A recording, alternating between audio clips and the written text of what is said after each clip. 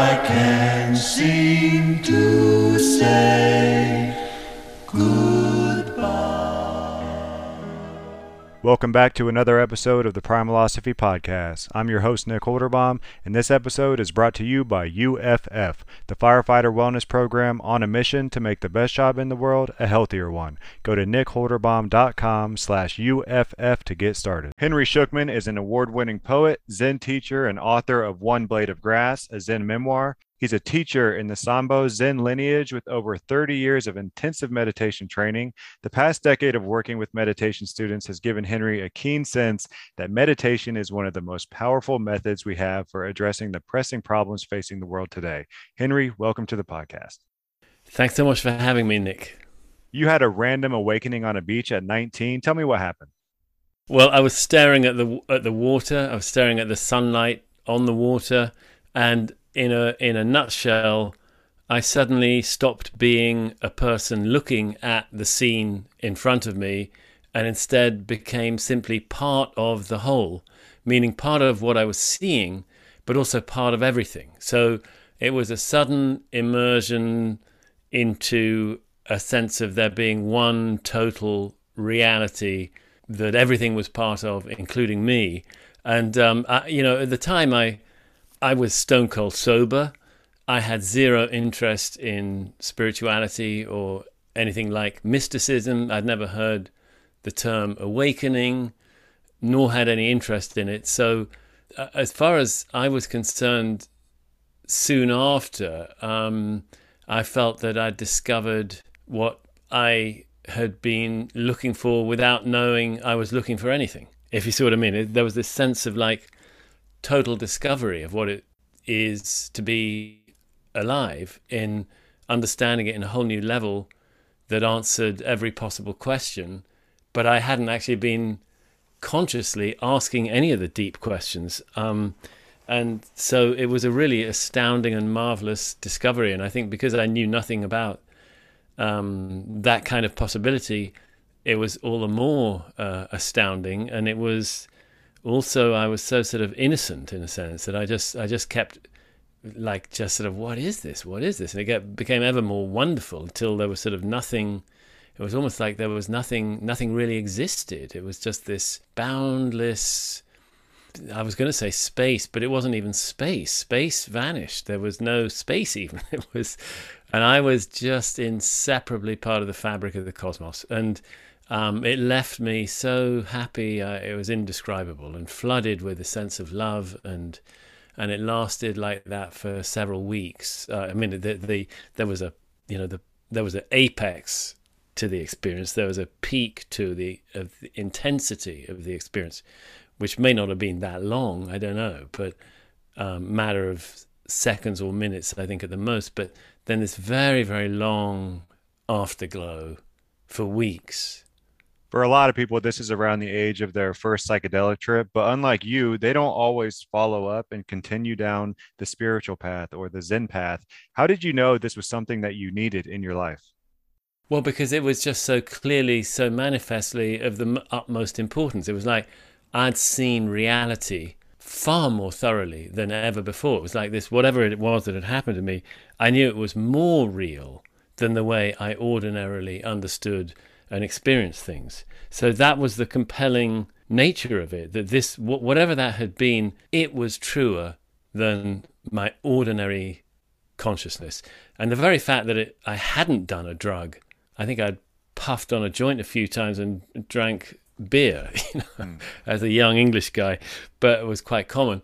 But I mean, the fact that it was so, it happened stone cold sober, just underscored its importance, because it was not to be attributed to some random intoxication. It was quite the reverse. It really was as if the rest of my life had been somewhat deluded, and now the clouds of delusion had parted and I'd seen the way things really were. So the fact that I kind of, a few weeks later, 6 weeks later, I think, I went home.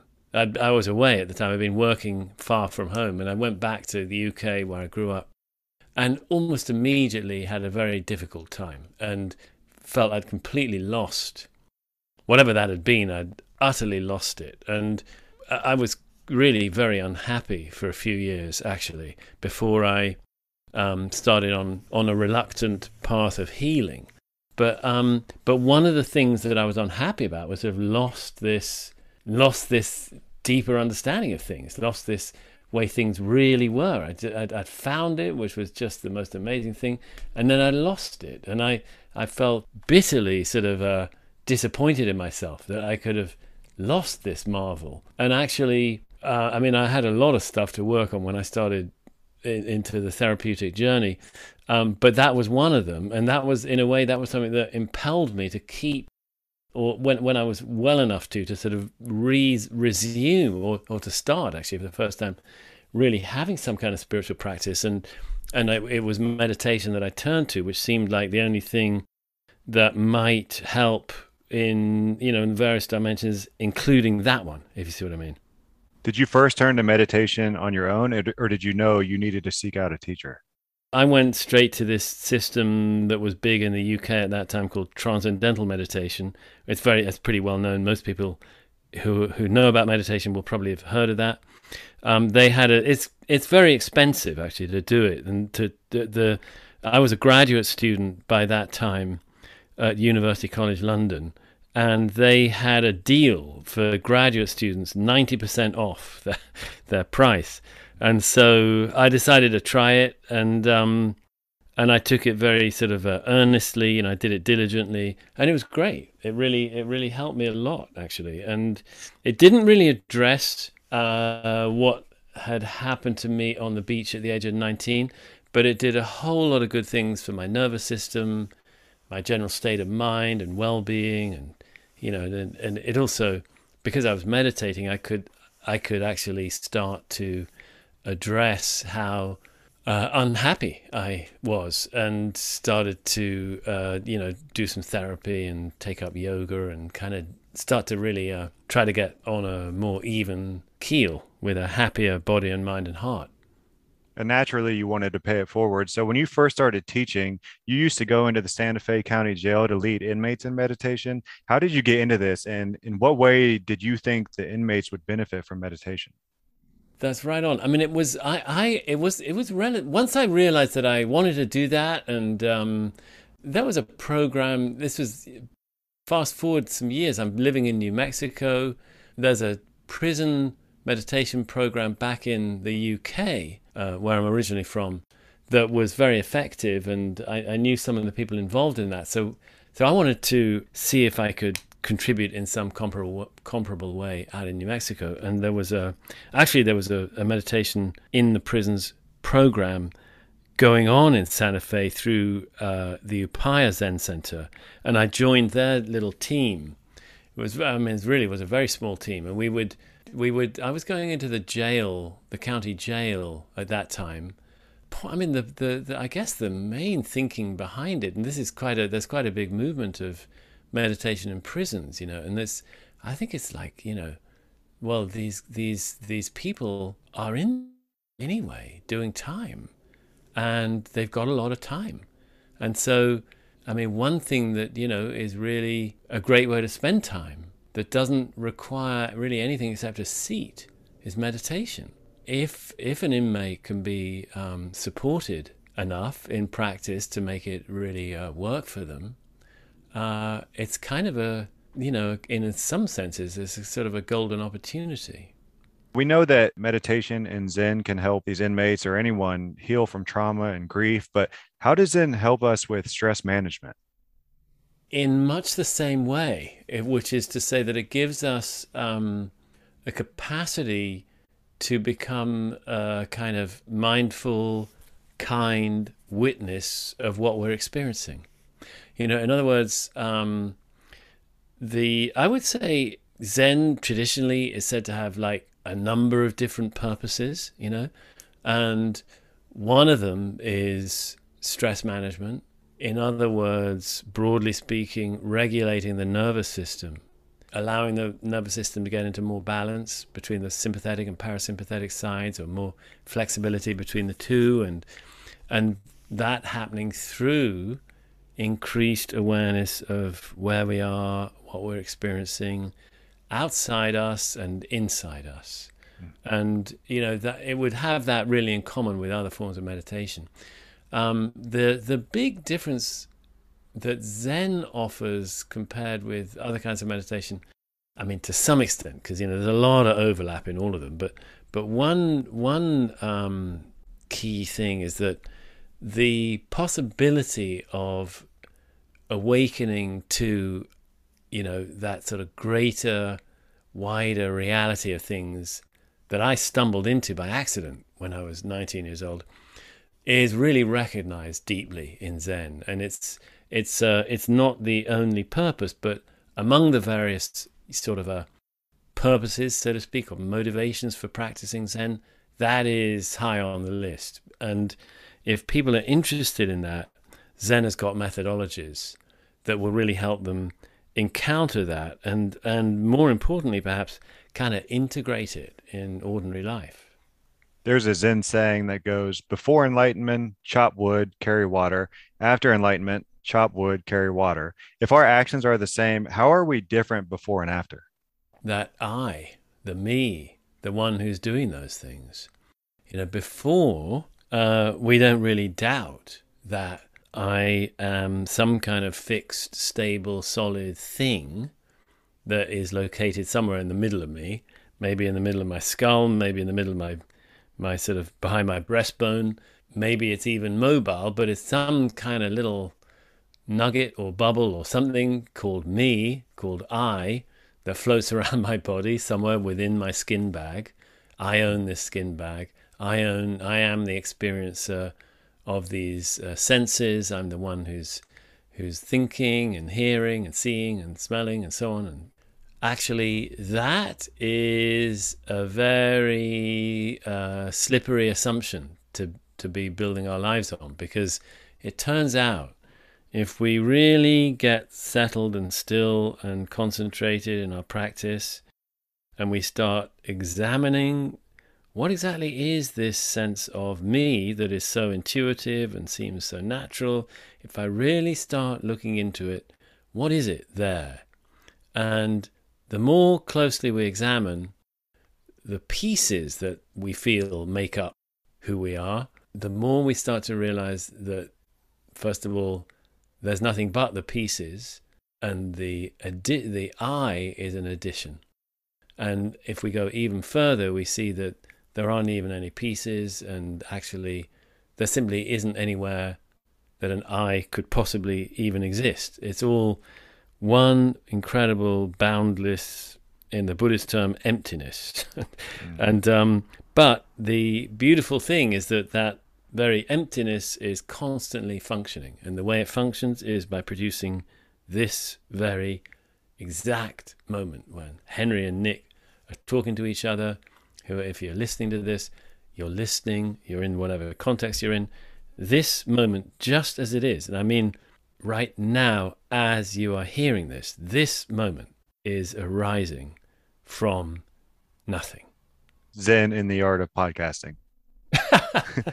There's Zen in the art of motorcycle maintenance, Zen in the art of riding, there's Zen in the art of archery. What does that mean, Zen in the art of? Is it referring to the practice of?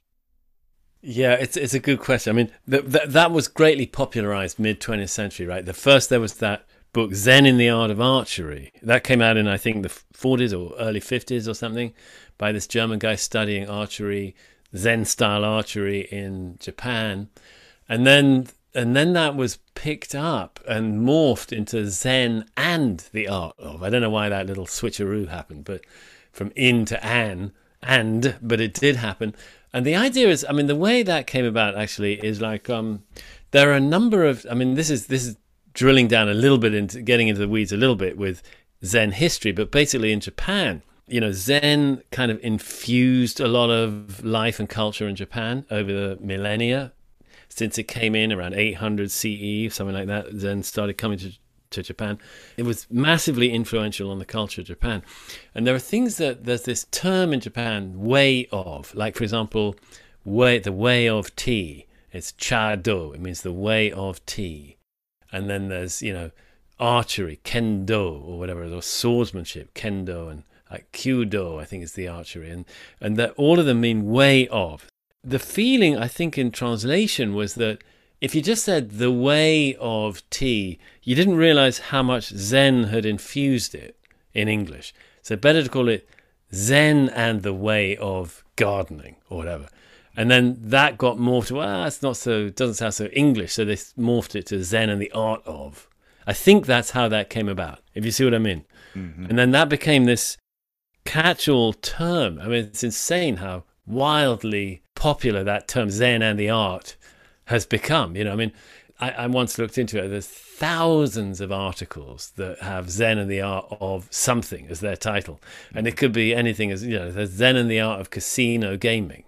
There's Zen and the art of changing diapers. There's Zen and the art of, you know, whatever you name it. There's probably an article or a book that has been given that honorific title to that activity, whatever it may be. But there is something to it, you know, not just historically, because it's like one of the things about Zen is, of course, it's mindfulness, mind sort of training to be more attentive and more aware. Those two things primarily, aware and attentive, you know, so there's a kind of broader awareness and a more exact awareness at the same time. But in Zen, here's a little different emphasis to other kinds of meditation as well. It really wants it to come into activity, into action. Mm-hmm. It's not just like, what state of mind can I get into when I'm sitting down and doing my 10 or 20 or 5 hours or whatever of mindfulness, you know, 10 or 20 minutes or multiple hours, whatever it may be. It's about when I'm doing all the activities and tasks and chores even, you know, that I do through my day. What would it mean if I did them with wholehearted engagement? How, like, so I'm doing the washing up. Oh boy, I just got to wash these dishes. No. Like, what is it if basically there's nothing more important than these dishes right now? Because this is what is happening in my one precious life right now. And, you know, it's not only that I have one precious life, I only have one precious moment at any time. Zen isn't just sitting and doing a meditation, it's living so that we're really giving, you know, I want to say sort of loving attention, a wholehearted attention to what we are doing as we're doing it. And it's such a shift in how we experience life if we just do that. And it's amazing going to anybody who's been to Japan. I recommend, like, you know, there's trains everywhere, right? Thousands of rail networks or whatever in Japan. It's brilliant. Get up to the front, and often you can up at, you know, if you're in the front of the front carriage and these little commuter trains that are rattling around all over the place, you can often see, like, into the driver's compartment. You know, they very commonly, I think, the one or other blind will be open. You'll be able to see what the driver's doing. They typically stand there wearing white gloves, and you'll see that they're doing all kinds of gestures and pointing at things and even speaking to themselves, even though they're standing alone in the driving compartment. And that's because they're trained to, every time they're going to do something, adjust some control, they point at it and name it, and then they do whatever the adjustment is throughout the whole process. And they do this because they found that the Japanese trains were phenomenally efficient. You know, like, it was less than 1% that arrived late, and incredibly rare that they had any serious problems. But they wanted to have none, and perfect efficiency. And they found out that making sure every train worker was totally mindful increased efficiency even to a higher degree. And the great way to increase the mindfulness of what they're doing is for people to name what they're doing right before they do it. You see what I mean? Right, so just call it out. Dishes. Point at the plate before you pick up the dirty plate. Point at the brush before you pick up the brush. You know, that sort of mindset. So that the mindfulness in Japan. I mean, they've been doing it for, many centuries. So it's a mindful culture, actually. I think I'm sure, of course, not perfectly, but it's built into life more. Like, for example, in Japan, when I stay with friends, when they do recycling, they have like 9 or 11 different recycling bins. The aim is to have no trash, nothing but recycling. And they realize the only way you can possibly do that is if you in the home sort it out properly. So you don't just throw all the recycling in one bin. That's crazy. You've got plastics of different kinds. You've got paper of different kinds and cardboard. You've got little cellophane windows in envelopes. They can't go in with the paper, obviously, because they're not paper. So you sort it all out. So by the time you've done that with all the different kinds of cardboard and paper and metal and plastic, you've got 11 bins and you do them all. And they all get collected separately. And so the whole culture and society accepts that. They don't want to be wasteful and wildly wasteful like we are in this country, alas, and in much of the modern West. We're spectacularly wasteful. And so I think we've got a lot to learn from a mindful culture. Hopefully we'll become one. There's definitely something beautiful about living with that level of intention.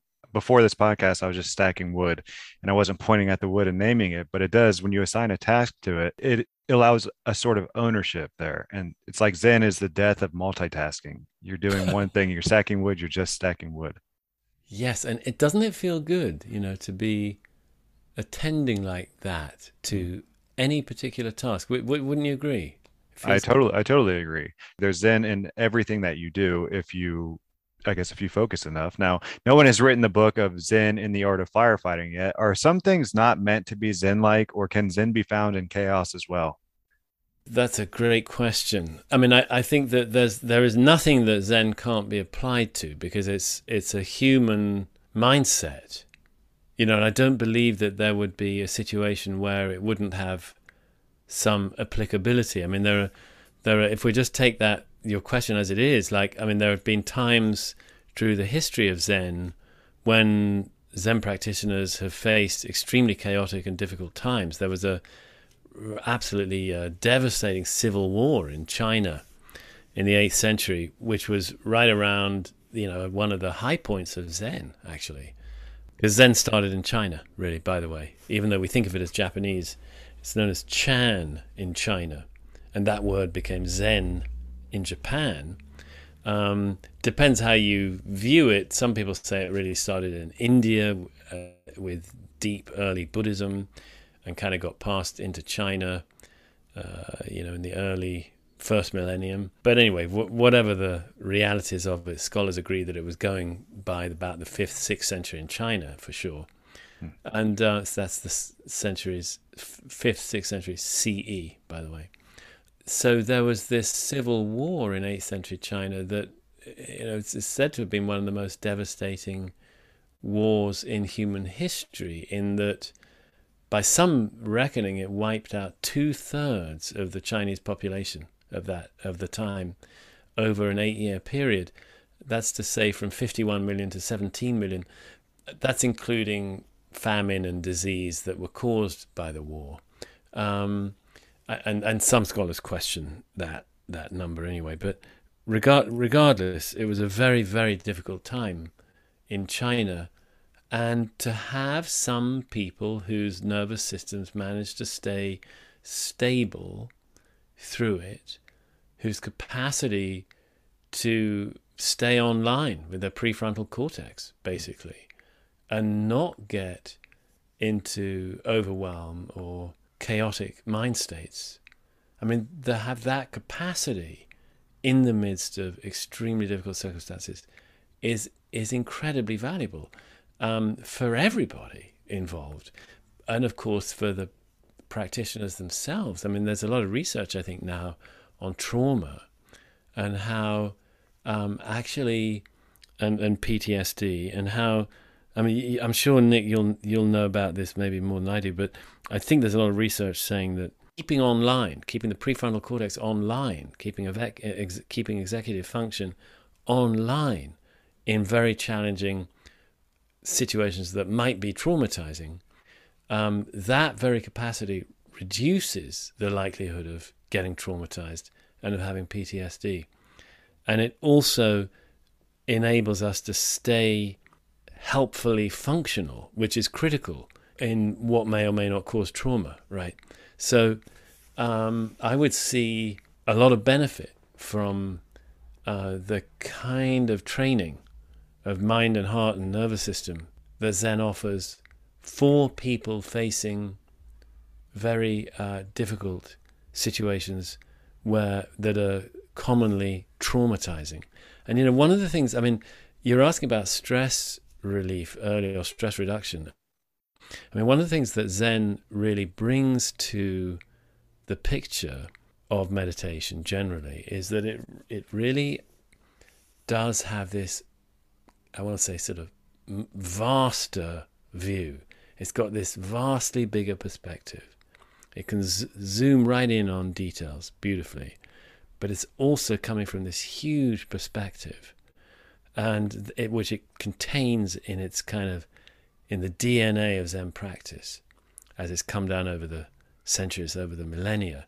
There's this huge perspective where it's not even just like a big historical perspective or a big sort of spatial perspective. It sees this perspective of like universes coming and going kind of thing. It's like, it's such a big perspective that what's happening right here now is arising just as it is, and yet it's arising out of a timeless kind of zero, and so to have some awareness of that, however slight, it puts things in a different perspective. It's sort of like the Stoics, where they take that view from above. Right. Yes.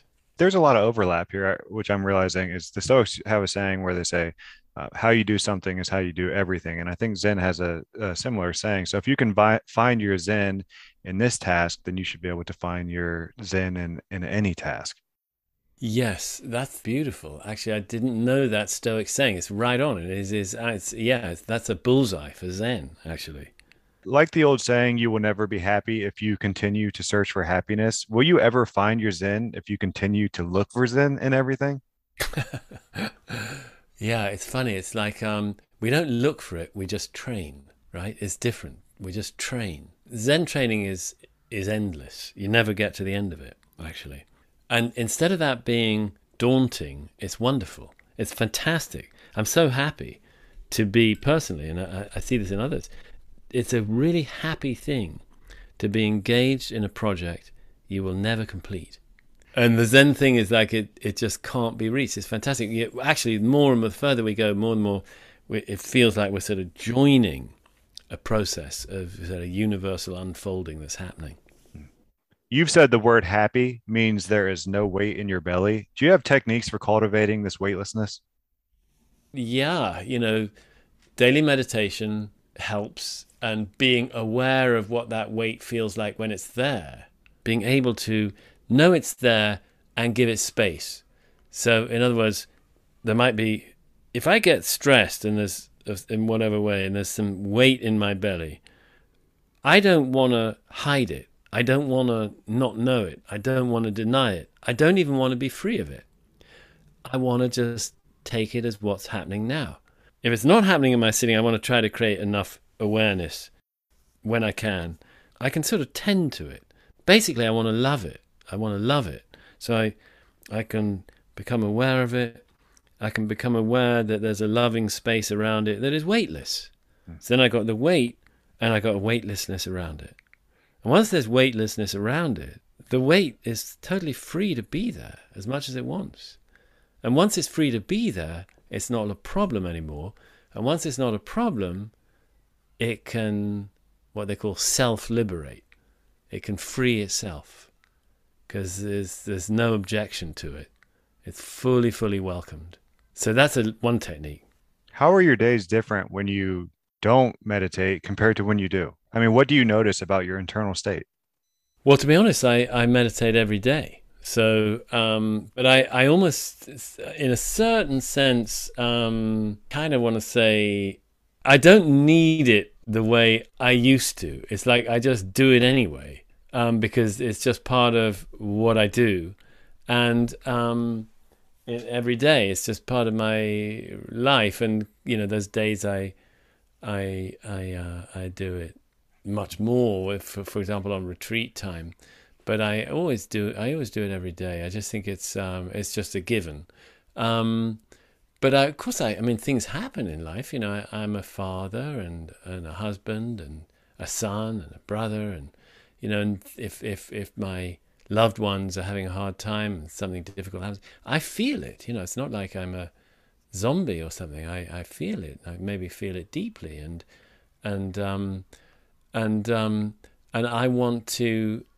I want to be kind to myself.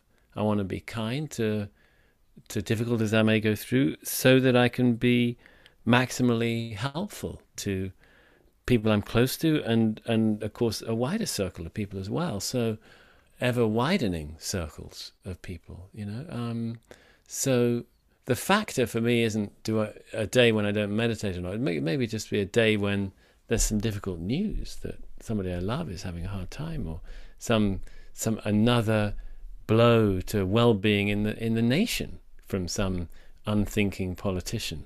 That's I'm not happy about that when I can see people in positions of authority and responsibility above all who are behaving in deeply irresponsible ways. I don't feel good about that.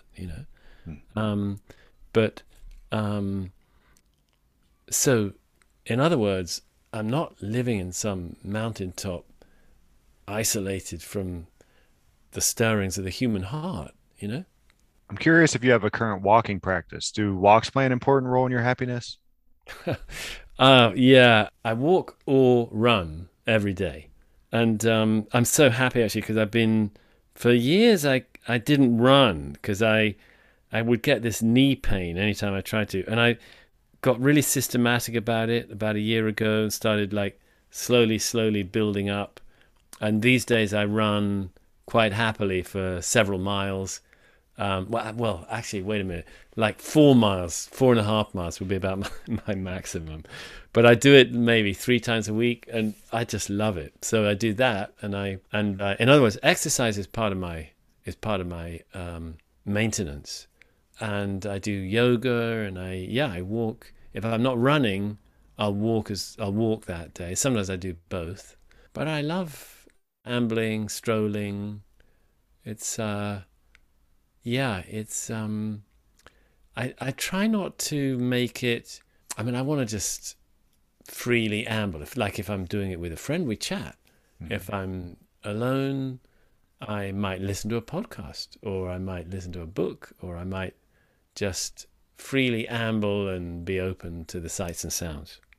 Walking might be the original meditation. If Zen is something that we do, walking is what we do. It's what makes us human. Yeah, I know. I've wondered about that. It seems to be so incredibly good for us. So I think some Irish psychologist recently wrote a book called "This Brain Was Made for Walking." The theory that, is just one of the best things we can do for our nervous systems.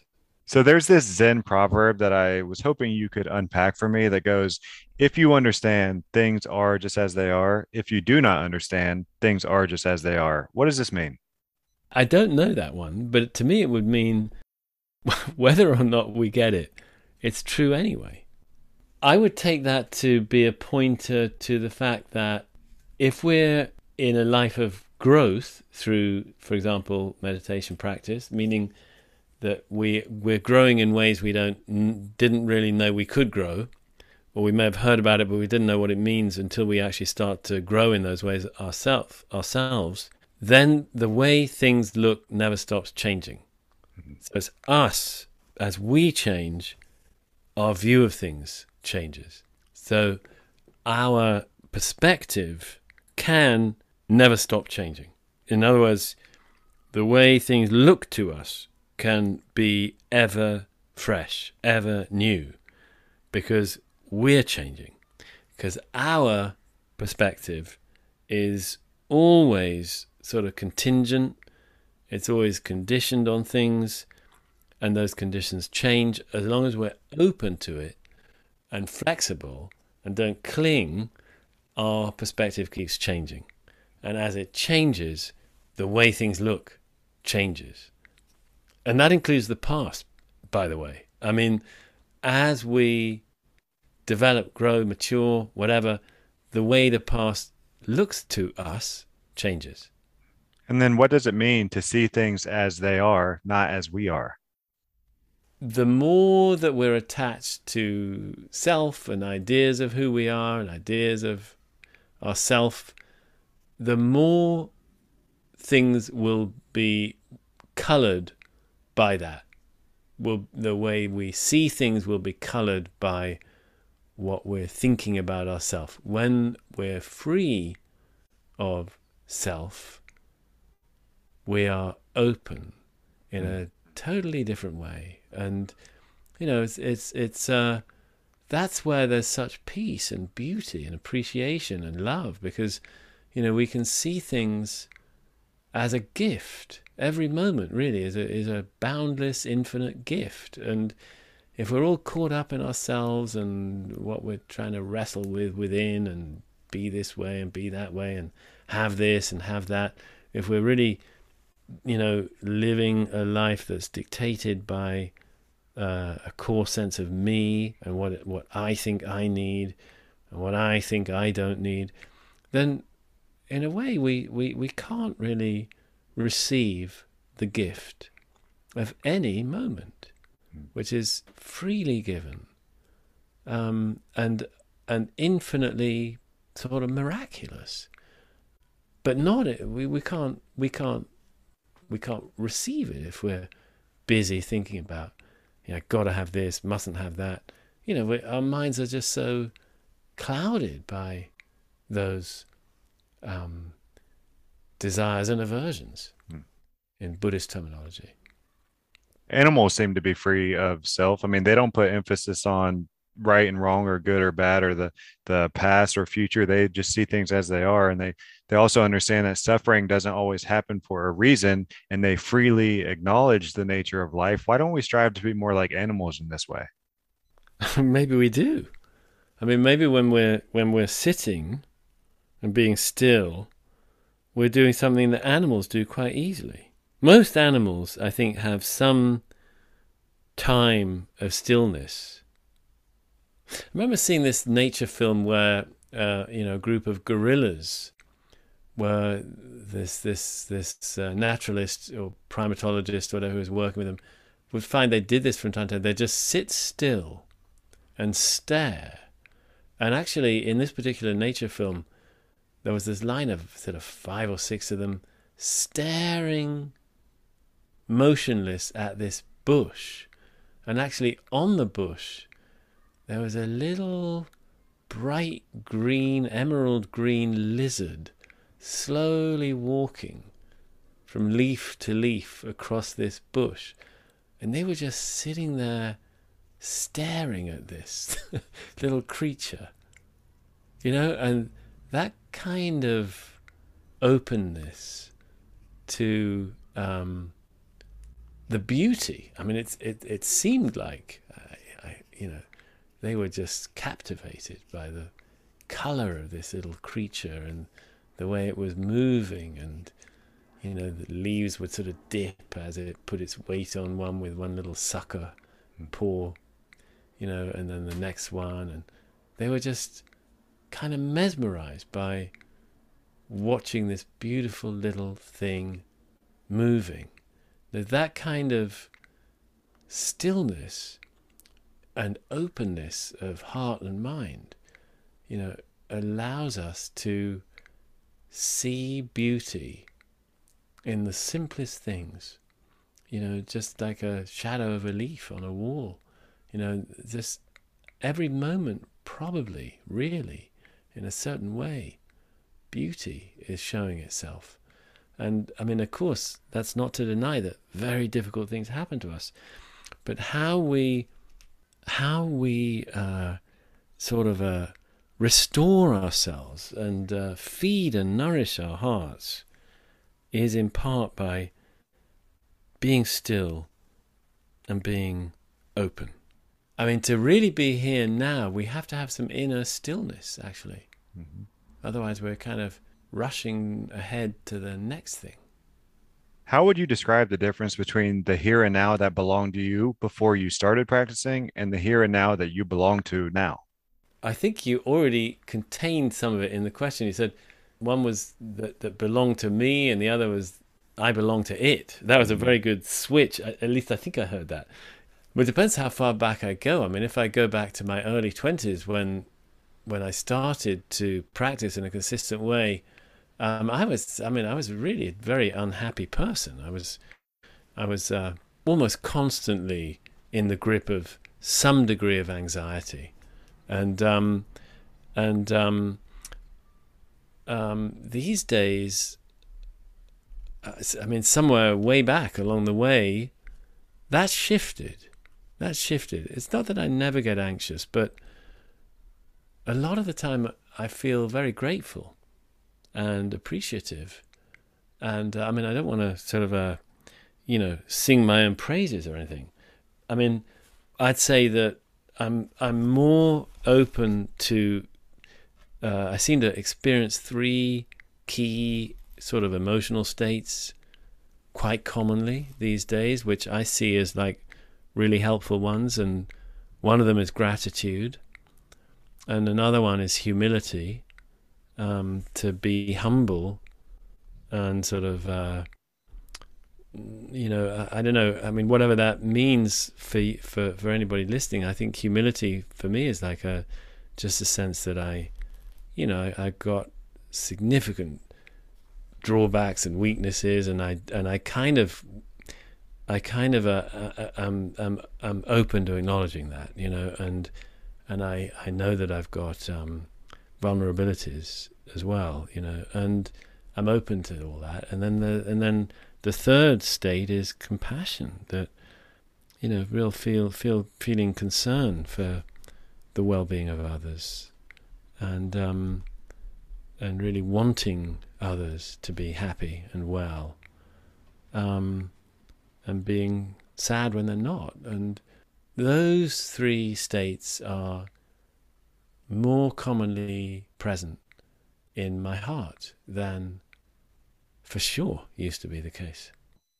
Falling in love with the now is one of the 4 zones needed for healthy awakening. What are the other 3 that you cover in your new program, Original Love? Well, the first is mindfulness. It's that, and I see that as a key element in that is actually self-love. It's something that doesn't get talked about so much in Buddhist circles, and maybe not in mindfulness generally, but some tending, self-cherishing, self-appreciation, self-love, like above all, sort of being kind and compassionate towards ourselves. Because a lot of people, when they start meditating, as they sort of get a little bit deeper into it, they start finding that there are difficult emotions that they're quite commonly having that were sort of just under the surface, kind of rushing through life. They were able to not acknowledge them, not feel them so much, but as they start dropping into pockets of stillness in their life, maybe a bit of stillness each day, it becomes harder not to recognize, man, there's a difficult feeling here. And being very kind to ourselves around that is something that I'm trying to teach people in this program, Original Love. The second zone, so to speak, is that meditation is not actually a solitary pursuit. A lot of people think it's just like down to me. I've got my app. I do my time each day. It's me. I got to do it. Wrong. Actually, the world of meditation is full of support, and the old Buddhist view is that you can't have a successful practice without having community of fellow practitioners and some amount of guidance, and acknowledging the examples of people who have gone before us in this practice. And so those are all forms of support. And And and the more we explore support, the more we realize that our very existence is just totally dependent on a trillion causes, and without any one of them, I wouldn't be here. And so that's humbling, but it's also nourishing to realize that I'm deeply supported, deeply, deeply supported. One old Zen master was asked what Zen is, and he said it's infinite support. Infinite support. And so finding Zen, going deeper into our mindfulness and our meditation, is to start to discover infinite support. And the third zone is, like, I think of it as flow states, known in the business of meditation as samadhi, which I feel is like merging with the moment. I call it falling in love with the moment. And then the fourth zone is awakening. So there's a hazard if we're awakening, being seeing through the self and seeing through the world, essentially, in a nutshell, discovering that there's a oneness that pervades everything, and discovering that the sense of self has been an illusion, are the two key ingredients of real awakening. It's a very big deal, really. To either of those is a big, big deal to find for real. And so it's understandable those who are interested in it really can pursue it doggedly, but actually to pursue it without having the other zones, the other three as well, can be unbalanced. So we need to discover infinite support on this great cosmic journey of uncertainty. If you'd be so kind to share what's on your shelf, are you reading anything good right now? I've been listening to this whole series of novels by a 19th century English novelist that I never wanted to read before, called Anthony Trollope. And he's like a just sort of second place to Dickens. I think he's slightly less famous, but he's a big figure in English literature. And I've been really loving them, actually. I've been reading, he's got two big sets of novels, one called the Barsetshire novels and one's called the Palliser novels. And I'm in the Palliser ones right now, having done all the other set. It's really fun. They're on Audible with a great actor called Timothy West reading them. Well, thank you for sharing. And then if you were forced to give away all of your books except for one, which would you keep? Oh, man. It's between Shakespeare and the Bible. Shakespeare. If you could have a drink with anyone in history, who would you choose and why? The person who comes to mind is Hitler. I just want to see if there's any chance of exerting any tiny bit of leverage, any tiny bit of adjustment of course, of trajectory. It's a major challenge. But that's who popped up when you asked the question right now. I would love to sit in on that conversation. Well, Henry, it was really great talking with you today. I'll have links to your books in the show notes. Where else do you want people to go to connect with you? Thank you. There's mountaincloud.org and there's originallove.org. Two places that will sort of get you in to the ecosystem that I'm part of, that's all about helping people with their meditation practice. So kind of you to have me. Thank you very much, Nick, and I'm very admiring and real sort of in awe of what you do. Thank you so much. All right, everybody. Thank you so much for listening. Be sure to follow me on social media at Primalosophy. And if you want to subscribe to my weekly newsletter, Sunday Goods, you can find the link in the show notes. Shakoba.